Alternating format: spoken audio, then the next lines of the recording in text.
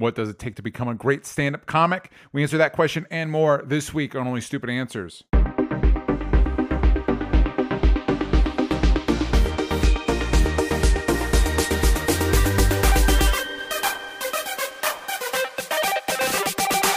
Hello, everybody, and welcome back to Only Stupid Answers. This is the show where we answer your questions about movies, TV shows, comic books, comedy. Yes, I am your host, DJ Wooldridge. With me, as always, is Roxy Stryer. Hello, Roxy. What's up, DJ? Boom, finished that coffee drink in the nick of time. Just squeaked it in there. It's a tea. That's why it's always going to be Rock's tea. Wait, we talked about tea on a Q&A, I believe. Do you not drink coffee? Not yet. I've never tried a sip.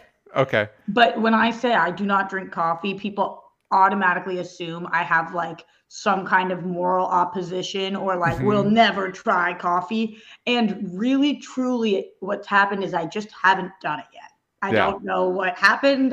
I haven't tried it yet. Yeah. See, for me, I don't drink coffee. I have tried it. But I have the palate of a toddler, which is if it's anything you have to acquire a taste for, no, thank you. So it's like, here's coffee. That tastes like ground dirt. No, thanks. Not for me. Thank you. Mark, what's your stance on coffee? I'm not a big fan of hot liquid mud. So yes. I prefer tea. I prefer the ice form of tea, as Roxy well knows. And Roxy and I are just holding out for the right moment to try coffee. Now, I've actually had coffee before, and I haven't always hated it, but it just seems like it's a lot of work in the morning too. Here's the problem with me is that as soon as I get my food or beverage, it's in my gullet. I'm not waiting. Like I'm the kid that burns the roof of their mouth every time they eat a slice of pizza because it looks too good. You can't wait. So with coffee, like I can't stand getting coffee and then you have to wait another 10 to 15 minutes before you can actually drink it. Like I want iced tea, and as soon as I get it in my hand, it's gone. Yeah. It is such a weird concept that we make drinks too hot to drink. Yeah. Why do they do that? Why not make them hot enough to drink when they're still good? I'm sure there's some kind of like, because that's the way that the cocoa beans work best in the way. I think that's the way to make it coffee is it needs to get to a certain temperature. It's the same thing with tea, right? You need to get your water boiling and put it with the tea. I feel like you don't. Like, I feel like you shouldn't have to, and whoever invents that is going to be very well-deservingly a billionaire. Room temperature tea. Temperature drinks that people can drink and not hurt themselves. Yeah. All right. So, if those listening at home, there was a third voice. Who was that? That was Mark. That was our special guest, Mark. For the kids at home that might not be familiar, who are you? What are you up to? My name is Mark. I'm now a friend of the show, which is top line resume item. And I am a comedian, and I'm currently performing in Las Vegas this week. And I've known both of you for a very long time. And it's nice to finally be on a show. Just the three of us, we got rid of the rest of the riffraff. It's just the three people that are really most beloved in this community, I may say so. Yeah, I totally agree. It's also good to be on a show together where it's not like, what's this obscure movie? Do you remember being quizzed on your stuff and failing? Me specifically failing at being quizzed on pop media. Mark sent me a quiz last night. Okay. I did. True. So Mark, Ellis, and I text all of the time, which I absolutely love because he always sends me things about Chris Cornell or about Bruce Springsteen or about Friends, things that I really care about because he's the most thoughtful person on the planet. But last night you were watching Friends because Jean-Claude Van Damme? You were watching Friends because it was on? I got back. Friends is one of those comfort food shows when you're on the road. So if I don't feel like solving a murder with Dateline when I get back to my hotel room, then I usually put on Nick at Night, which usually has Friends on. And so I just watch a run of Friends. And I happen to get back to my room just as that. It originally aired after the Super Bowl, and it had all these guest stars. It was when Friends was like blowing up, the biggest show on TV, and Julia Roberts was going to be a guest star, and Jean-Claude Van Damme was going to be a guest star. And I turn it on, and it's a scene where Julia Roberts is reconnecting with Chandler because they knew each other back at school, and she says her name, and I was like, I bet Roxy knows that. And I texted it to Roxy. It was later, so you're forgiven if you're a little tired. It has nothing to do with the time. DJ, you mentioned a wee bit of trivia. when somebody quizzes me on something, I remember one time Mark Ellis asked me, "What's your favorite Aerosmith song?" And as if my dad didn't bring that band back to life, and I hadn't been raised with Aerosmith. Yeah. I looked at him and said, I couldn't, nothing. Like if you asked me a direct question that I deemed to be trivia, so he asked me Julia Roberts' name, and I could have lied. Yeah. I could have written back, "It is Susie Moss." Yeah. I could have done that and Googled it and not told him I Googled it, but I did. And then I told him, I said, I had to look it up the second I saw it sitting in my dad's house by myself in my room out loud late night. I said, "Oh man, Susie Moss." Yeah. Like, just so upset with myself. Yeah. And I suck at trivia. Much better at not trivia things. So DJ, I'm with you. Well, I still have flashbacks because I think Sam and I were like the quickest knockout or whatever in Schmo history or something like that. we had one day that was a real bad run for us. Not great at trivia. How do we get off of it? Oh, you also, Mark, you said something that kind of hurt my heart a little bit. The sentence you just said was that Friends was on Nick at Night. Yeah. And that was something to process. That was old. Yeah, I mean, when I first came about Nick at Night, it would be like I Love Lucy. Yeah, it would be like the super old shows, and like the way back. I'm trying to think of what else might have been on, like the Dick Van Dyke Show. Mary Tyler Moore might have been on there, and now they've upgraded. They know that us adults now are binging stuff from the '90s, so it's Friends. And I think after Friends is, I want to say it's Mike and Molly if you stay up that late. So it's, I don't think it's time for us to go to the home just yet, but they're easing us into our final years on this earth. Well, yeah, especially since life expectancies are going down now. So, you know what I mean? Like, hey, where did you hear that? I think I feel like I might be pulling it from the ether, but it's our generation's life expectancy is lower than the previous one, I believe. If not that, then the one after us. Things aren't looking so hot. But hey, you know what? I have to admit, that's what I heard. So don't take it. Look it up, kids at home, and see if that's true. And if it's not, tweet me. That'd be great to know. They might just be factoring in the apocalypse. That might just be what I honestly, I think that is like, yeah, listen, climate disasters, everybody, just hey. And it's on average. You know what I mean? It's like when they talk about like the Middle Ages or whatever, and they're like the average life expectancy was 30. And it's like you get a lot of people that would make it to like 50 and 60, but a lot of kids would not make it. Like a lot. And so when you average them, it's like 30, but whatever. Anyway, that doesn't matter. Thank you for being on the show. You're in Vegas. I don't know if we covered it. You're in Vegas doing stand-up. That's what we're talking about. We're going to be talking about comedy, stand-up comedy in particular. But before we do any of that, if you want to listen to watch the show live, if you want to listen to it ad-free, if you want to check out Patreon-exclusive shows like Spider-Versity, or Roxy and I do Q&As every week, you can do that over at patreon.com/onlystupidanswers. If you give us a 5-star review on iTunes, we will give you a hearty thank you. If you write something, we'll include it on the show. And on Spotify, every week we ask a question. Last week's question was, do you watch reality TV? If so, what is your favorite show? And Yashu Wazalewski replied, I watch 90 Day Fiancé with my girlfriend because there's some amazing comedy in it, but 90% of the time, the people are awful. Mark, do you watch reality TV at all? I try my best to avoid it. I do technically watch reality TV, and I'm addicted to one show, and you can probably guess what that show is because it's about training camp in the NFL, and that would be correct. Roxy got a trivia question correct. It is Hard Knocks, and really anything that is like sports related that's like getting ready for a season kind of thing. No. So I'll watch it. Like Prime University is coming back on soon, and like I'm excited for that. So anything that's around athletics, yes, I'll watch it. If I ever did get sucked into a reality show that was not sports themed, I might have got like The Real World, one of the early Real Worlds back when MTV still had videos. That might have been something that I got kind of obsessed with, but since then, never been a reality show guy, much to probably both y'all chagrin. I know Roxy's chagrin, but maybe both. Not DJ chagrin. No. DJ is no chagrin. No, none chagrin.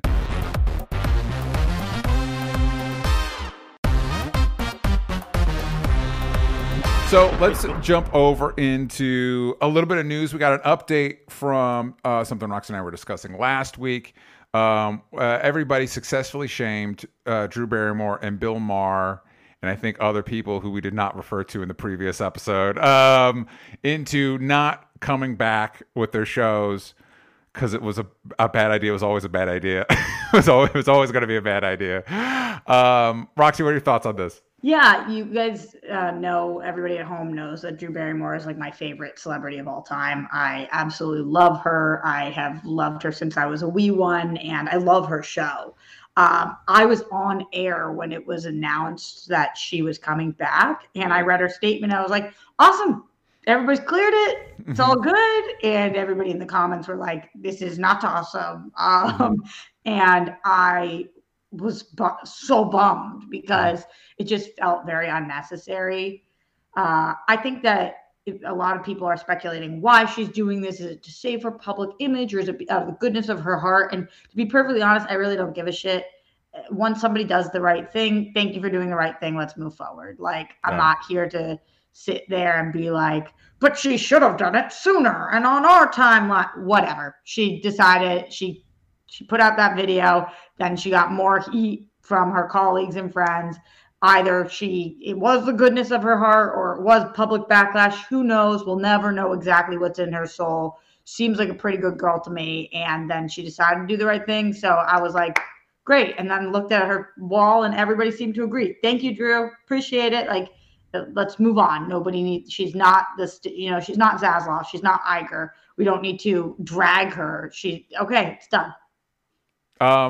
Did she successfully film any episodes? Yeah, she did.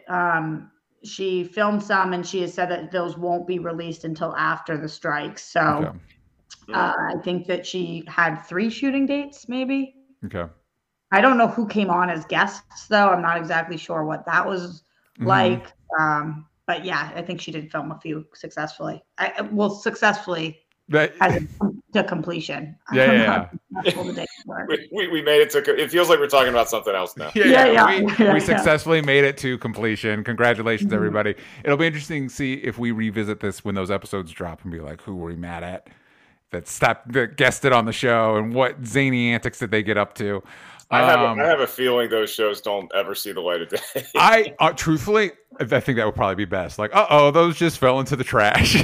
Yeah, you don't know, and I can believe, and I've actually gotten to hang out, like interact with Drew Barrymore a couple times, and she's great. I'm obviously in SAG too, so the thing with me is, like, I do believe that even though they're celebrities and they're famous and we've known them our whole lives, they can have a good heart. And so you can be just wanting to do this for your crew and people who are in different unions that aren't on strike, and they have deadlines and they have bills to pay. Bill Maher, whoever you like, you don't like, but at the end of the day, it's a strike and it sucks. That's what strikes are supposed to do. Yeah. And that's why we continue to strike. So I echo Bob Odenkirk's sentiments where it's like, yeah, it's a strike. It's not supposed to be, fun. It's not supposed to be easy for us. There's a reason why we're on strike. So let's get the reason solved, and then we all get to go back to work. Yeah. And now she has perfect blackmail material for whoever was on her show, just in her back pocket, and just in case she ever needs it for anything. You never know. She's been at this business a long time. That would be brutal. Yeah. That would be brutal. I think that a lot of people expected Drew to end up doing the right thing because she just does have a really good reputation in the business. I think people were shocked by Bill Maher's decision. Yeah. Like the amazing people online, people write the funniest shit. What do we need writers for when we have people with Twitter? That's a joke. But he was like, decided, you know what? Actually, it seems like they're coming to an end soon. The negotiations are going to work out. So, like, maybe I'll just wait. Yeah. Kind of iconic. I think that 50% of the time I agree with what Bill Maher says. 50% of the time I'm like, what are you saying? Yeah. Mostly that comes from Grammy throwing socks at the television when he speaks, but she still watches the show every single time. Yeah. But this was like, again, everybody online who was like, even Bill Maher's doing it. I'm not even going to go with the even. Just thanks to anybody who's making the right choices during this time. That's cool. It's helpful. Yeah. However you make them, why ever you make them, just cool that you made it. So that segues us into something that will probably, I mean, almost is will have to be old news by the time this episode drops, because we record this on Friday. And as of this Friday, September 22nd, 2023, the WGA and the AMPTTPP are in their third days of renegotiating. How we feeling? Number one, I love the fact that DJ every single time. It's like, when you're meeting your girlfriend's ex-boyfriend and you're like, Brian, was it? And he's like, no, Bill. Yeah. That is you with AMPTP. It's too many letters. You'll not call them by their name. It's too many letters. It's hard to keep track of, and I always fuck it up. I love it. Every time you're like the AMTPPTTP. It's too many, and two of the letters are the same. WGA, SAG, easy. Too many letters. IATSE, that is their problem. You need to have it be whatever. As long as you get the A and the M out cleanly, everything else ends in an E sound. So so it's whatever. We all know who I'm talking about. Yeah, maybe sneeze in the middle of it next time. No, I really think it's this amazing mental block that you're like, I'm not learning your name. You don't matter to me. You will not matter to me in a few years. But yeah, you're right. The news is moving quickly, and therefore, by the time that some people are listening to this, there might be further updates. But they met on WGA and AMPTP met on Wednesday, on Thursday, and they are slated to meet again today, which means they're probably meeting right now. And they put out a joint statement on Wednesday when they were meeting, which is not unusual for studios to do with unions, but is unusual during this time period where there has been a media blackout. And essentially what the statement said was just, we are talking. Yeah. And that's relevant because they hadn't been talking. We know there was that one brief date that they had in August. Apparently the date didn't go so well, and then they left the table. So now they're back at the table, these 3 meetings in a row. It feels like we are working our way towards a deal that hopefully will be extremely successful and will be exactly what they've been fighting for and deserve. But I'm still nervous and hesitant to be like, victory. A lot of people online are like, they've met 3 days. That means for sure this is going the right direction. Then SAG will follow and everybody's going to be off of strike in the next couple of days. And I'm like, also, we're leading into November and December where there's no industry work anyways. So does it feel very strategic on their part that probably things won't pick up until February, no matter what? Just stressful times, but at least they are talking again. Yeah, those are my vomit thoughts. Well, and the other thing is that, they can come to an agreement, but the union still needs to vote on it. So the next couple of days is ambitious no matter how the timeline goes. But I did want to ask you all, because we don't know how, hopefully by the end of the day of this recording, we'll have a clearer picture of what's going on. But that'll be just WGA. Do we think that it'll be because there seems to be not an insignificant amount of overlap between the concerns of the WGA and SAG. Do we think that it'll be WGA figured it out and now it's SAG? Or do we think the studios will be like, remember all that bullshit that didn't work with the WGA? What if we tried it again with SAG? What if we start back at square one with SAG? I mean, I think they would, I never put nefarious thoughts past anybody who's higher up in Hollywood, but you look at the amount of money that they've lost from these strikes, and that's the goal when you're trying to, make somebody realize that you need to pay a fair living wage. We need more than if it's writers, if it's actors. But you also have the holiday season coming up. So whereas the town itself shuts down and there isn't a lot of work to be had in December, there is a crap ton of holiday movies, big time movies that you want your actors and even writers to be able to promote. So it definitely behooves them to get something done quickly. So cautiously optimistic.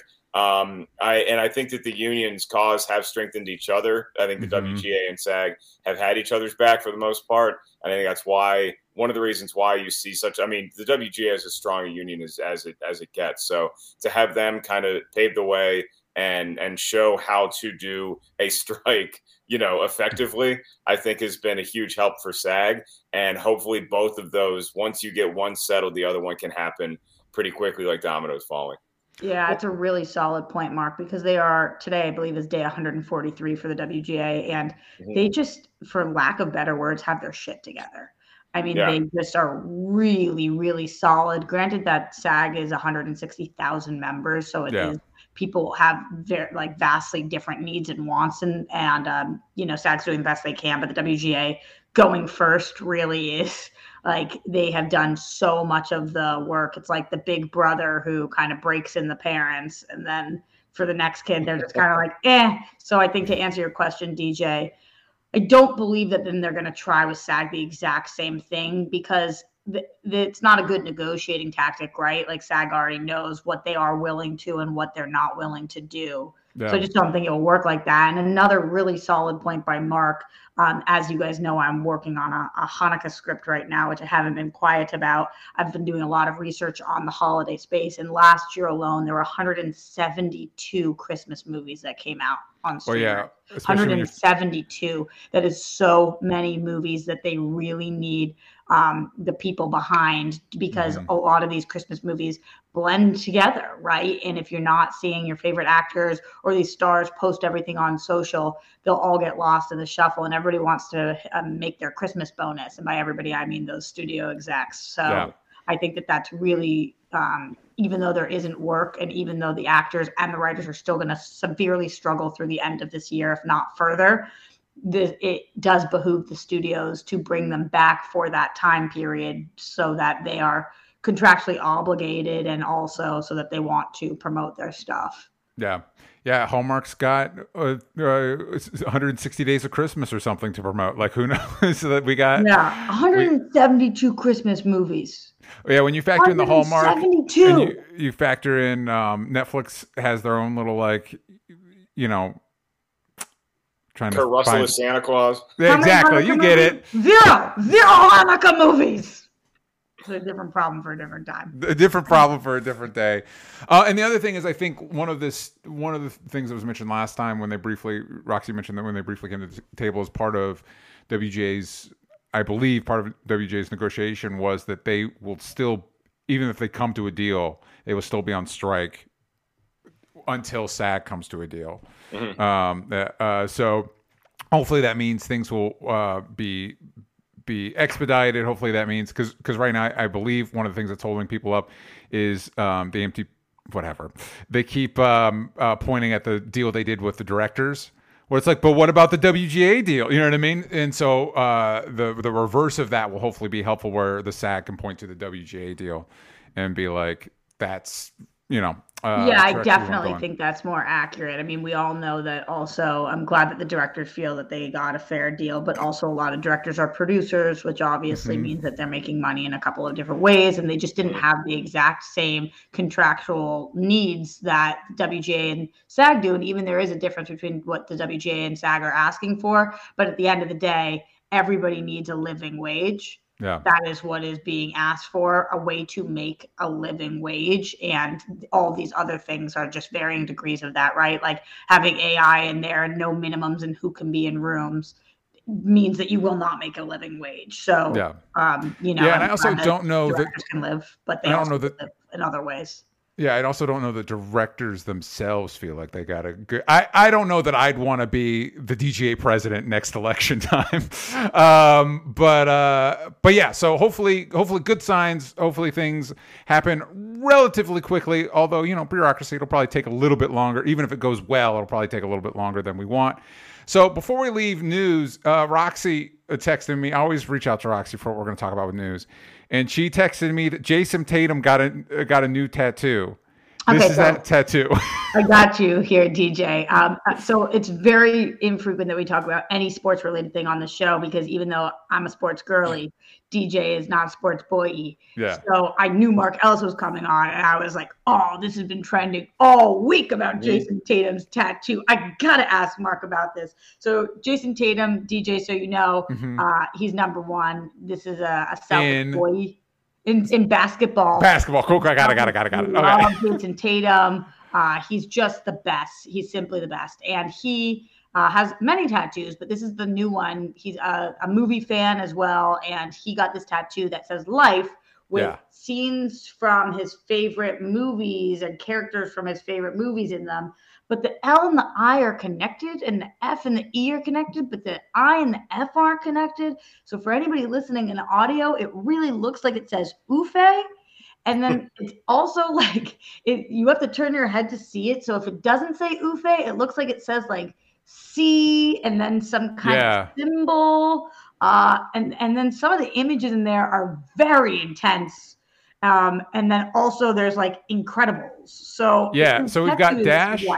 We've got Dash from Incredibles. We've got Will Smith's, I believe that's his allergy face from Hitch. Yep. Do we know what the L is? Yes. That's Denzel Washington from the John Q poster. From the so it's not even like when you said Denzel Washington, I'm like, from Training Day. Oh no, the John Q poster. All right. And then what's the F? So the F is what I noticed right away as Sidney Dean, Wesley Snipes' character from White Men Can't Jump, which I saw like this tattoo is confusing. I like the tattoo now that I see the landscape of it, because the first thing that I noticed was Sidney Dean, because I've seen White Men Can't Jump so much. And then the next thing I noticed is you look up and you see Denzel Washington. You're like, wait, but that's not from He Got Game. So this isn't like a basketball related tattoo. Yeah. And then you do, because that the way that they spell out life is the way that movie starring Eddie Murphy and Martin Lawrence had its logo. And it's a pretty well-known movie, and it's got its huge fans. So, I'm one of them because I love Eddie Murphy and Martin Lawrence. But so I did recognize the font. Okay. But it's just a little funny to have a life font tattoo, but have no pictures of the movie Life. Yep. Like the whole thing, it's just, I love when things take the internet by storm. And I was just seeing so many people post about it. It's not my least favorite tattoo ever. I think it's intricate and well done. Obviously, the artist clearly, like, we could see what all those things were. He did a good job. The lines seem really nice. But just looking at this, I was like, wow, all right, Ufe. That's I can't help it. That's what I'm going to say. Ufe for life, I mean, I think at some point, though, if you have that many tattoos, you do get a little experimental and a little like, what if I did this, but did this? Like, your first couple tattoos are just, your college mascot or barbed wire or mom or something, like just something easy. Is something that you know how to do, and so it's what's recognized as a tattoo. And then you start getting a little, let me become like a car. Let me put some bumper stickers on here that show people who I am. And then it just gets to the point where it's like, that movie logo, that picture from a different movie, throw it on my calf. Throw it all together. That's so accurate. I was actually yesterday. I went to P-Town. For those of you guys who don't know, it's like one of my favorite places in the world. It's the gay capital of Massachusetts, and it's like so fun, dragging the street, all of this stuff. And I went with my dad and his girlfriend, and I noticed she has a lot of tattoos, and she got new ink, and I effing love her. And it was very cool. It was this Betty Boop tattoo, but she's holding a scratch ticket, and then there's like intricate numbers and stuff in there. So I was like, oh, what's up with this tattoo? And she was like, well, I was gonna get Betty Boop, but then it was like not enough to just get Betty Boop, so I had her doing a scratch ticket. It's like totally cool. Great. Why not? In the chat for the people watching live, Leonard Kim says football is Ufe. And then Mike Joyce says, I wonder why he chose Dash, and probably because Dash go fast. But also, I looked up Jason Tatum's age, and he's 25. So that means he grew up with Dash like I grew up with Ninja Turtles. You know what I mean? It's the same. Friends is on Nick at Night now. We're all getting older is what's happening. Yeah. I cannot believe, DJ. I feel like if you got into basketball, you'd be so into basketball. Like, I don't. Yeah, I'm just not. I have nothing against sport. It's just nothing that And also, I do have beef with basketball in that the second anybody sees my height, they're like, "Did you play basketball?" No, man, no.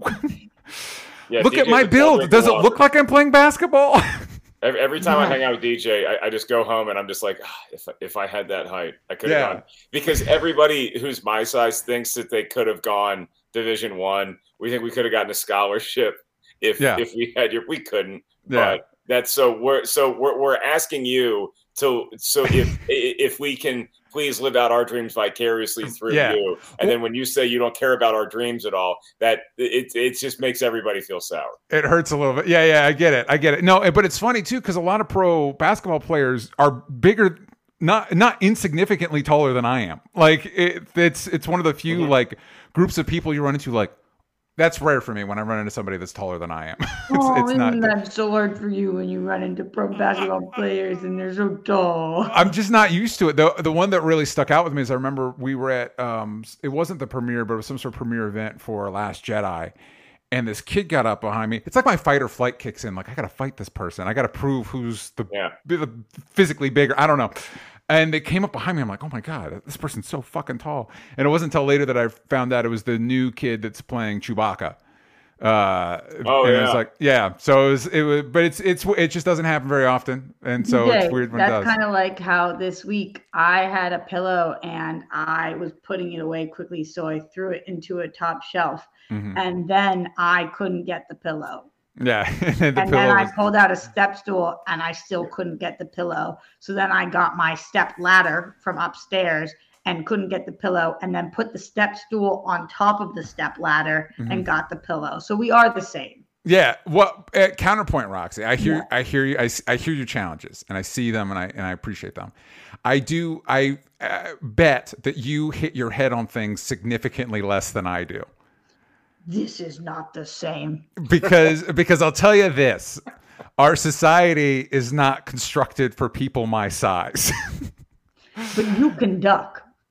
I mean, but you know, I feel like our flying experiences are different. Maybe Mark has it best.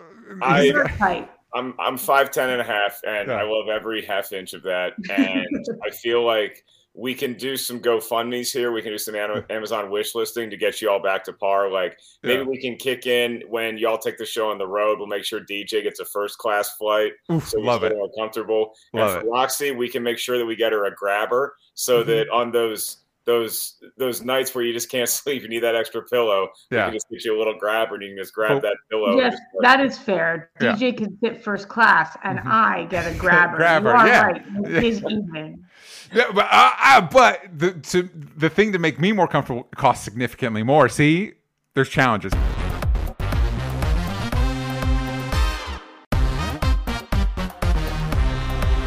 So, Mark, you are currently in the middle of doing stand-up. You're in Vegas for that. That is what you're doing. That's presumably what I'm doing for at least 1 hour a night. Yeah. What is your schedule when you're there? Are you on every night? We have one show a night, 8 p.m. at Brad Garrett's Comedy Club. Brad is he played Robert from Everybody Loves Raymond, and he's been in a bunch of stuff. He's great, and he's actually in town this week. So he hosts the show when he's in town, and he just goes up and just straight murders, just ruthless crowd work for 30, 45 minutes, an hour sometimes, and then you go up after him, and it's just it's a great setup, and then you're done for the night. And you just kind of hang until, you watch Friends at Nick at Night, or you do a little gambling, and then you wake up when you wake up. What I usually like to do in Vegas is I like to treat myself to like a fun lunch somewhere. So like I'll go to like a restaurant I wanted to go to, or just like walk around the strip and find a cool place. And then I do the nap, and then I go to the gym, then I do some writing, and boom, time for the show. And then rinse, repeat all over again.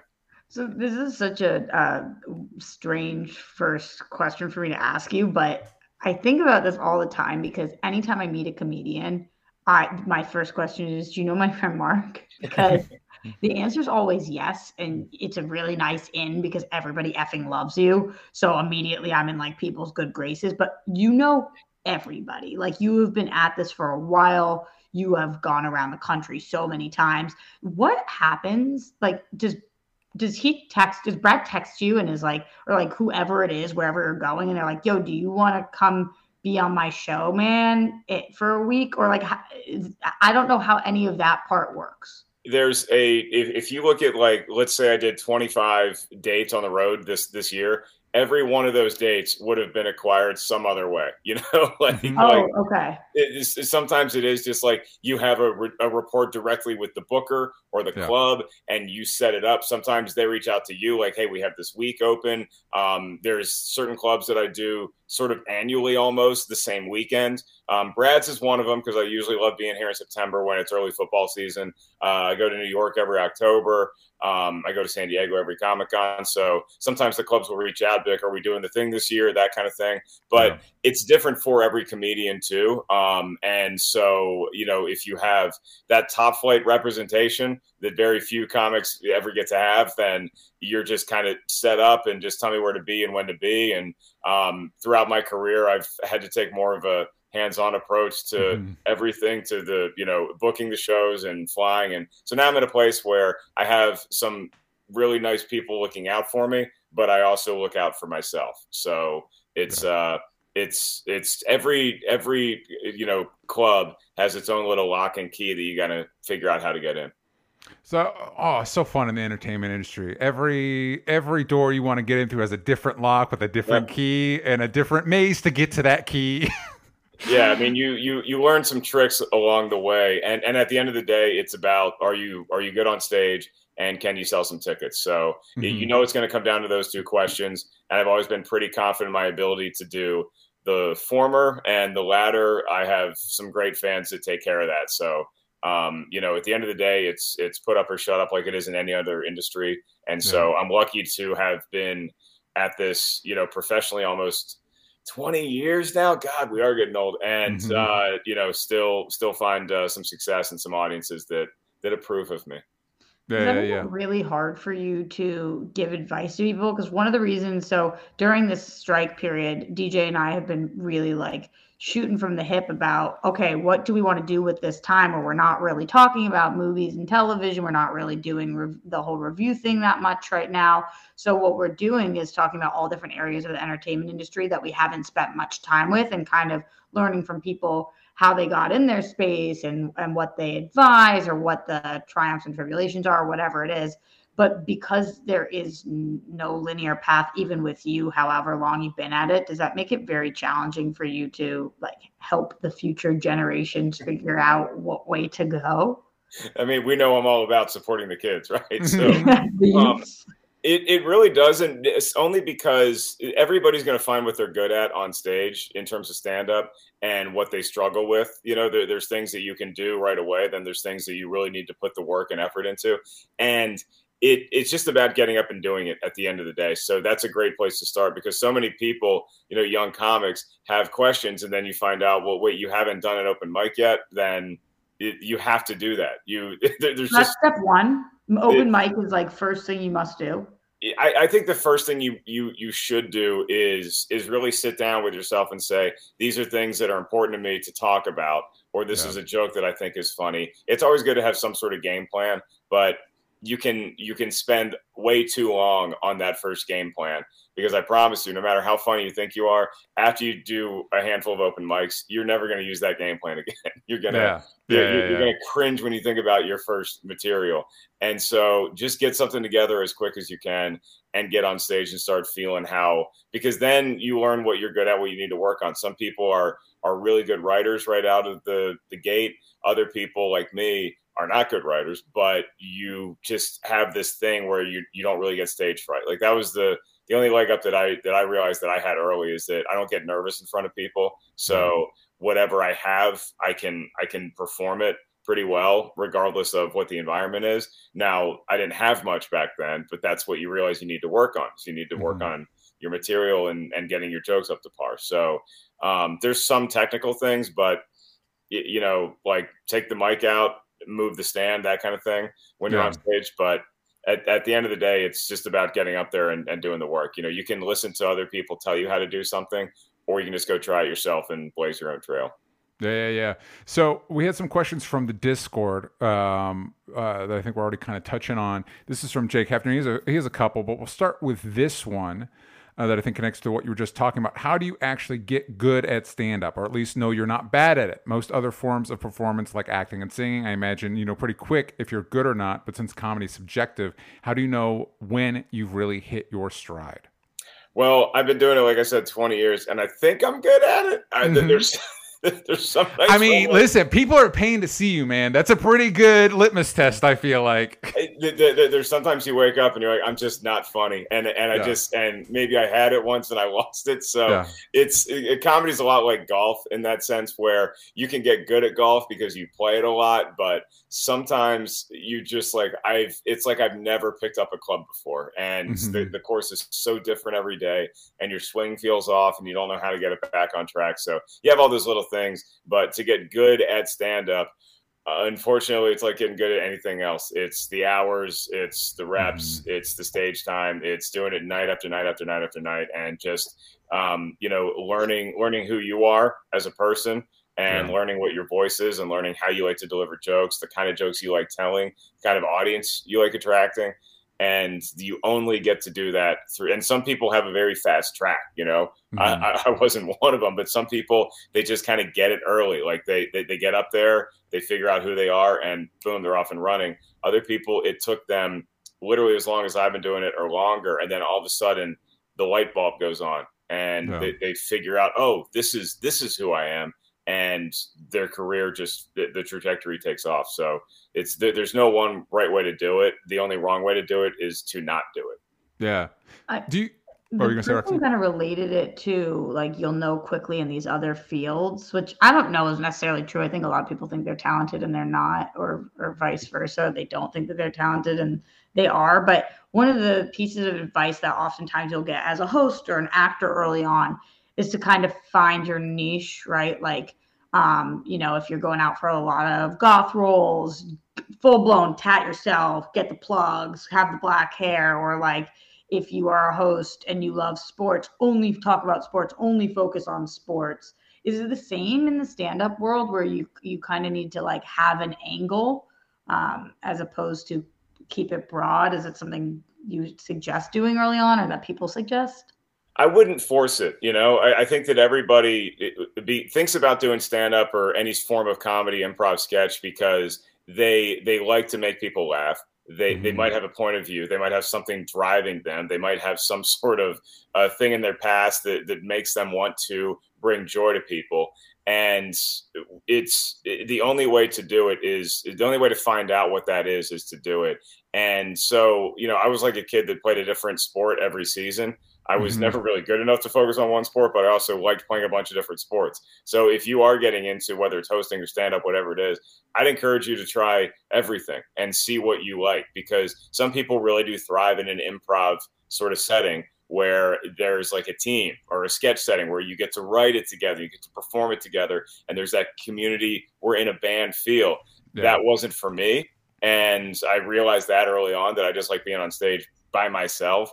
And, as far as like trying to be an angle, nobody's going to come out of the gate immediately having this sharpened, refined sort of funnel that you can put news through and just spit out a great joke. That takes time. Like there's so many political, religious questions that I've asked myself how I feel about these issues, because I'm a comic and because I want to talk about them on stage. Yeah. So in a weird way, doing stand-up has made me more worldly, because I want to talk about this thing that the president said, or I want to talk about that issue going on with the church or with society. And you start to realize who you are as an adult and what you believe, because you want to put that into joke form. So in a weird way, stand-up actually made me more of an adult. Yeah. That makes a lot of sense to me. In that kind of same vein, I know for me, with writing and directing and stuff like that, I'll look at, when I'm watching a movie, I'll see a scene or something like, oh man, that really worked. I really like that. And so you'll stop and you'll be like, what about that worked? Like, what was it about what I just watched that I thought was effective, or that resonated with me? How could I replicate that in my own work? Is it similar when you watch other stand-ups? You're like, oh, fuck, that joke fucking killed. Like, not that there's like a math to it, but like when you watch other, not even just other comics, but like comedies, like movies and stuff like that, do you kind of like try and look at what other people are doing and see how that can change the way you do stuff? Yeah, I like the way you put that, because there is no, hard and fast arithmetic when it comes to comedy. You can't put it into an equation and it spits out a great joke. There are certain things like sort of tools and tricks that you learn when you're writing and crafting a joke, but the fact that there is no hard and set science behind it is sort of what keeps the magic in there. So if you had it refined down to a powder, then you just kind of lose everything. So, but I can, you watch somebody and they have a story, they have a premise. Like, for instance, Chris Rock was talking about the OJ thing in his first special, Bring the Pain, which is, I think, the most perfect comedy special I've ever seen. Yeah. And he was talking about how he was developing that OJ bit, and he'd be at clubs where every other comic had a bit about OJ, but he kept it in the special because he knew that his take on OJ was going to be unique, and it wasn't going to be the same as everything else. And so that's what I really admire, is when somebody has a joke that everybody's talking about. It could be something that is in the news. It could be this political event. It could be the strike. It could be anything that we're all talking about. And if somebody has a brilliant angle on it, that's when you just like, nice tip of the cap to you, And sometimes you're thinking of jokes and nothing comes to you, and it's just been a really dry week, and you're writing all the time, so you're doing a stream of consciousness, and you just can't find your footing. Then other days you're just kind of driving around and just like something, boom, just like a bolt of lightning. So there's no one way to do it. It's just try to be an open channel to the world and the inspiration that really is everywhere if you look for it. That makes a lot of sense to me, because there'll be a lot of days where I'm just sitting like looking at a page and like trying to crack something I'm working on, and then I'll be like, right end of the day, I'll be chilling, I'll be maybe I took a little bit of a gummy, and I'll be going right to bed, and I'm like, oh, that's what it is, that's what I'm trying to accomplish. And then I'll spend the next hour like leaving myself notes for the next day of like, oh, this is, I see it now. Yeah. When I wasn't trying, suddenly I see it. Yeah, if you look at my phone right here, these are all, some of these are shows. Yeah. Some of these are sets, and this is probably just like this month, and then other ones are just like, I can't hit plan any of them because I really don't know what I said. Yeah. Some of these are like a minute and a half long, and I do sound like I had a little bit of medication, and I just thought of something funny, and I didn't want to lose it, because that's the classic thing that happens to all of us humans, is you get a thought in your head and you're like, oh, I'm definitely going to remember. This is too good to forget. Nothing is too good to forget. You're going to forget it. Write it down. Speak it out loud into the universe. I cannot tell you. I would love to do a special of all the bits that I forgot, because I know it would be my best one to date. Absolutely. Well, yeah. Always take notes. Even what's weird for me is like, I won't even necessarily have to reference the notes. The mere act of writing it down then helps me. Yeah, it helps me remember it. But like sometimes I do reference the notes. So if you think something, you're like, that's gold, write it the fuck down. Especially for me, titles, names and titles are a key part of the creative process. I have a whole note of not just comics, whatever. Just names and titles. I have a whole note just full of those. So it's like, so I have them whenever, because like, what was that good? I got it. Just have it on record. I mean, take the lesson from Hendrix and John Lennon and Tupac. Like, they still have new stuff coming out. Yeah. They record. They had something running, something recording it, so that it would preserve the. I don't know if they want that stuff coming out, but it's still material. Yeah. So we're talking a little bit about where you get your inspiration, where people get your inspiration. Obviously, there's a big news story this week, and I don't need you to get into specifics because I know you're friends with a lot of these people, and also it's like weird when these are your colleagues. But there was a big Hasan Minhaj story this week.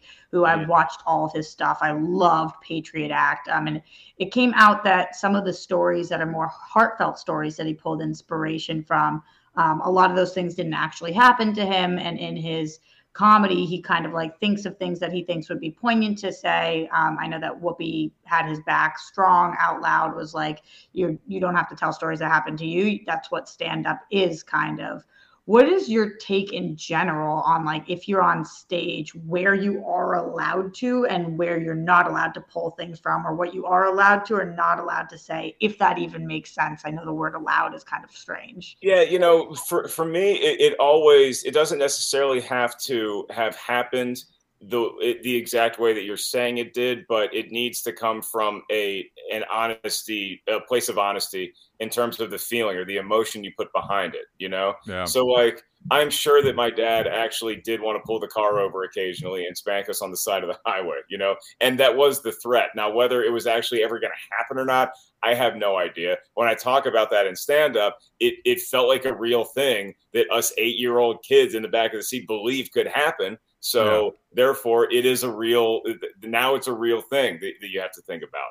Yeah. And so, then there's the classic, oh, well, this happened a couple weeks ago. It probably happened last year, if it ever happened. So everybody has sort of their own line of demarcation where it's like, well, I'm not, for instance, I'm not going to tell a story about a relative that doesn't exist, or I'm not going to tell a story about my sister or my brother that would put them in a bad light unnecessarily. If it actually happened, then there's been moments where I've had conversations with family members to get clearance to talk about a story that actually happened. Oh, really? Like you've called them up and been like, I want to tell this on stage. How do you feel about that? Or are you like, I'm telling this on stage, I'm just giving you a heads up? I'd like to get their blessing if possible. The famous time that I did, there's a famous story that I closed Dog Stepfather, my 2019 special with, and it was about my mom walking in on the kitchen with me and my girlfriend in a compromising position. And it was just a story that, like, it happened just the way I described it. We never really talked about it as a family. And so here we are, like 16 years later. I was working clubs in New York and my mom was coming to the show the next night, and I was on stage and I was like, I think I'm going to tell this story tonight and see how it goes. And it crushed. So at the end, I told the audience, I was like, my mom's coming to the show tomorrow. And there was just this overwhelming, you got to do it. You got to tell. Oh my God. So she did not know I was going to tell it. She was there with my aunt who knew the story. And afterwards we all went out for a drink, and my mom was like, we just had the best laugh about it. And it was just this cathartic, we finally got to talk about it. And so I got permission from all parties still with us to put that in the special. Yeah. That's awesome. A few more questions from the Discord. Boiler Huff, where has been your favorite place to do a comedy show? My favorite place is the Comedy Store in Hollywood. That's where I got my start. I used to be an employee there. I think they've now hired Roxy to work the door because she's there so much. She knows all the ins and outs. Roxy's my number one. I love seeing Mark. I go all the time. My number one fan. She's great. It's anywhere that Roxy's in the crowd is my favorite club. But I like New York Comedy Club a lot. I like there's a couple that you just find on the road, like Acme in Minneapolis is just an amazing house for comedy. There's some great spots that are opening up in the Pacific Northwest now, up in Seattle, that have a lot of promise. There's a few places in Texas that I really like. So it's all over the map. But if you can find a comedy club, it's going to be a good time. Awesome. Is there one you really want to do that you haven't done? I know that you and I have had many conversations about how grateful you are and how satisfied you are with where you are. But is there like a dream place that you feel like would be perfect? Yeah. Anytime Roxy asks me how my career is going, I just feel like I'm cruising it. I'm cruising. I'm not up here at 30,000 feet. I'm cruising at 20,000 feet, just having a nice little sail. There's a lot of places overseas that I am hoping to be able to get to in the next few years. Like I've told Roxy, kind of like the pipe dream for me is to do the Cavern Club in Liverpool. It's not the exact Cavern Club where the Beatles played. Like that got torn down and now it's like next door, but it still feels like the hallowed ground. So it'd be so fun to do a stand-up gig where the Beatles cut their teeth early on. That's kind of the dream venue for me right now. It's the most you answer ever. This is another one from the ones that Jake Hefner asks. How do you deal with stage fright? I've always had a small desire to try performing live, but the thought of getting in front of a crowd intimidates me a lot. The thought can be intimidating even to people like me who claim to not have stage fright, because once I get up there, then I feel very at home. But I mean, a lot of that is just me kind of looking back and realizing that I had this little, proclivity to be in front of people, and then I've developed it for 20 years. So the only way to figure out if you actually have stage fright or what that feeling is like is to be on stage. So I can promise you, most of it is all in your head before you go up.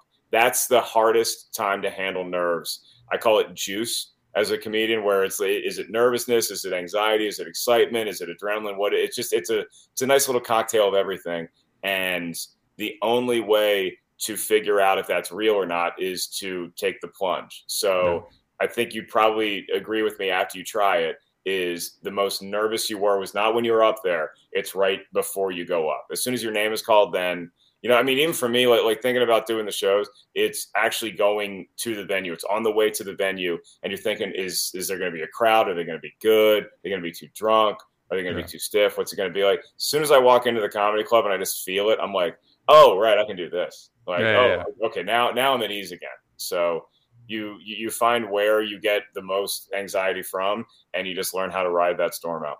I feel similarly. I've never really struggled with stage fright, but y'all are pretty good at being in front of people. I've seen both of you in front of crowds. Well, it's pretty good at it. I don't know that I could do what you do. I don't know that I could. I feel I would feel comfortable getting up on stage with the obligation that my goal is the audience expects me to make them laugh.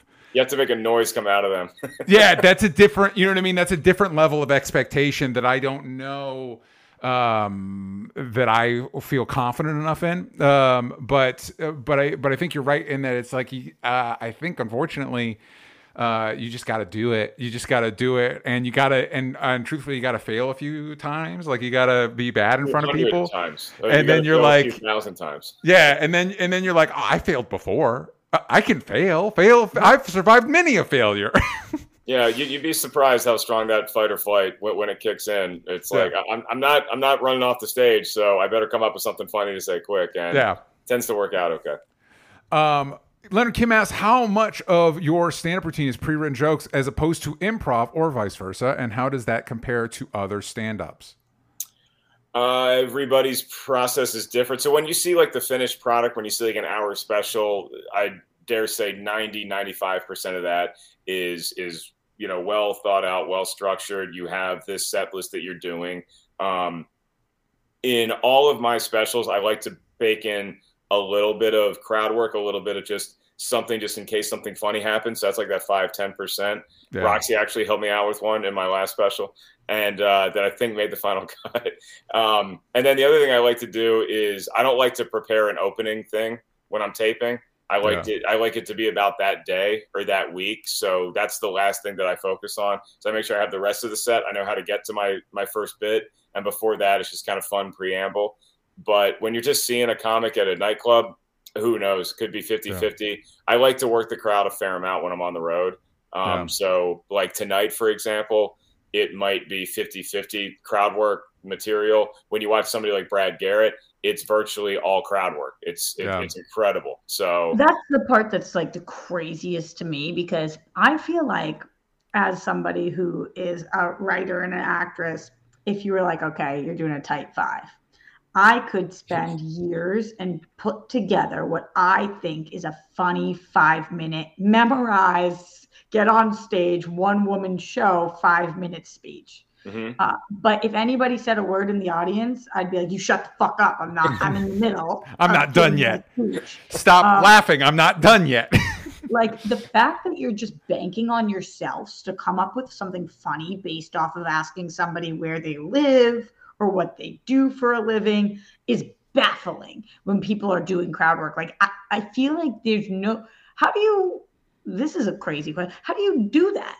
Like how do you have the confidence to know that you'll be able to make what they say funny? Mm-hmm. And B, how do you prep for that? You can't be what you're thinking about in your car. Like, how do you get that skill? All right. So it's kind of like working at a shoe store, right? Like you have a bunch of shoes in the back and you know that you have all these different models and all these different sizes, but at the end of the day, it's all shoes, right? Yeah. And you know that the customer, they could come in there, they could have any type of foot in the world, but they're all there because they want shoes. Mm-hmm. So if you ask somebody where they're from and they say they're from Indiana, I know I have a shoe in the back that is going to be something related to Indiana. So it can be a joke about the time I was in Indiana, maybe about experience. A friend of mine was in Indiana. Did you hear about this guy from Indiana? And so it's like all these little connectors that if you ask somebody something about them, you can connect it back to something in your own life or a joke that you have or an experience that you went through that you can now relate to that. So it's almost like you are doing it off the cuff, but there's a lot of storage in the back. Yeah. There's a lot of shoes that are going to fit this person. So I've never used that shoe store analogy before, but I kind of like it. It's a good one. Good. It's a good one. Money there for a minute. Good, Mark. Keep and I also think it's interesting, and I feel like it's kind of a unique position for comedians like yourself who travel a lot for their job, that like you had, like, I don't know, have I been in Indiana? I don't think so. You know what I mean? So I was like, I have nothing to pull from it. I have no experience with Indiana. I have no opinions on Indiana, but because you travel so much, you've been there, you've interacted with people there. Even if it's not Indiana, you just use that as a reference. You know what I mean? Like you could pull from a different experience. Yeah, and I do love traveling. It's one of the things about this job that I really just embraced. And I grew up in Air Force, Brad. We moved around a lot when I was a kid, and maybe I was predisposed to it. Like our big night out was Denny's when we finally got to a new town, but that's still kind of the big night out for me. And like I love the planes, I love the hotels, and you know, you have like somebody like a friend of mine, Tom Rhodes, is a guy a comedian that I've looked up to forever. He's traveled all over the world. I mean, he lived in Amsterdam. He hosted a hugely successful talk show there, and he's performed like literally every country that you can look at on a map. He's performed there. So it's great to watch him when he's doing a club, and anybody from any part of the world is there. If somebody's from Australia, somebody's from China, somebody's from Russia, he's been to all these places. And he has these, you know, little funny things he's picked up from each one that he can relate to a crowd that's not from there, that's never been there. It's fun. It's a leg up when you're on stage, you know? So last question from the Discord, and this kind of goes against stuff that we said at the beginning, how difficult it would be to give advice, but too bad it's the question in the Discord. Mike Joyce, what advice do you give to newcomers? Is there any advice you were given that you were starting out that stuck with you? What was there any advice given to me? I remember hearing early on from Dane Cook, and I think this is a good piece of advice for young comics: is don't listen to anybody else. Mm-hmm. Is, you know, the voice inside you, it should be the loudest voice you hear. Yeah. The two pieces of advice that I always give to new comics: one is practical on stage, and one is just where I'm coming from. So when you do get on stage, if you are going to take the mic out of the stand, take it out and immediately move the stands to the corner so that the stand isn't blocking you, because it's just it's a weird setup. So know that. And then before you go on stage, a lot of people think, oh, well, I'm funnier when I'm out drinking with my friends, so I should probably have a beer to get in that mood. Don't drink before the show. Mm-hmm. Feel everything. Go up there stone cold sober. And then after the set, if you want to do some celebrating, you can be like Uncle Mark. But wait until you're done, because you want to be doing this night after night and multiple sets a night. So don't put too many parameters on how to do it properly. You know, make that warm up routine as easy as possible. Like pretty much mine is taking a nap at this point. That's all I really need before the show. Don't fall into a trap where I need to do this or I need to do that or I need to do something else before I go on stage. Just go up and then have your fun afterwards. When you said if you're taking the mic out of the stand, is that what you recommend? And also, like some comics I see really going back and forth on the stage, and some people sit and some people just stand in one spot. Is there a recommended thing? I always like taking it out of the stand initially, and then I'll put it back in at certain points. I do like sitting down on a stool for some part of my set if I'm doing a longer set, but whatever feels comfortable to you. Watch your pacing. And, you know, it's like when you start hosting and you think you have good posture, and then you see yourself on camera and you're just like, look at me right now. Literally, this is me right now. Yeah. So, and record yourself. If you can video record, that's the hardest part of stand-up, is listening back to it. I have to listen to all these goddamn notes that are in my phone, see if there's anything funny about it, or if I had any jokes that I liked the way I told them at the show last night. If you can video record it, great. Watch the game film. It's not going to be fun. You didn't do as well as you thought you did, but you're going to learn something. That's how you get better. It's like any other discipline. It's the time you put in, the study you put, you know? Well, now I feel bad because I don't listen to a single one of these episodes before I actually record them. Hey, do as I say, not as I do. You know, with those who can't do G. So. Everyone's different, right? Like I listen to all of them and I read all the comments and I want to know everything. Some people get in their head when they watch back or whatever. So, and also, DJ, you've been doing this a long time.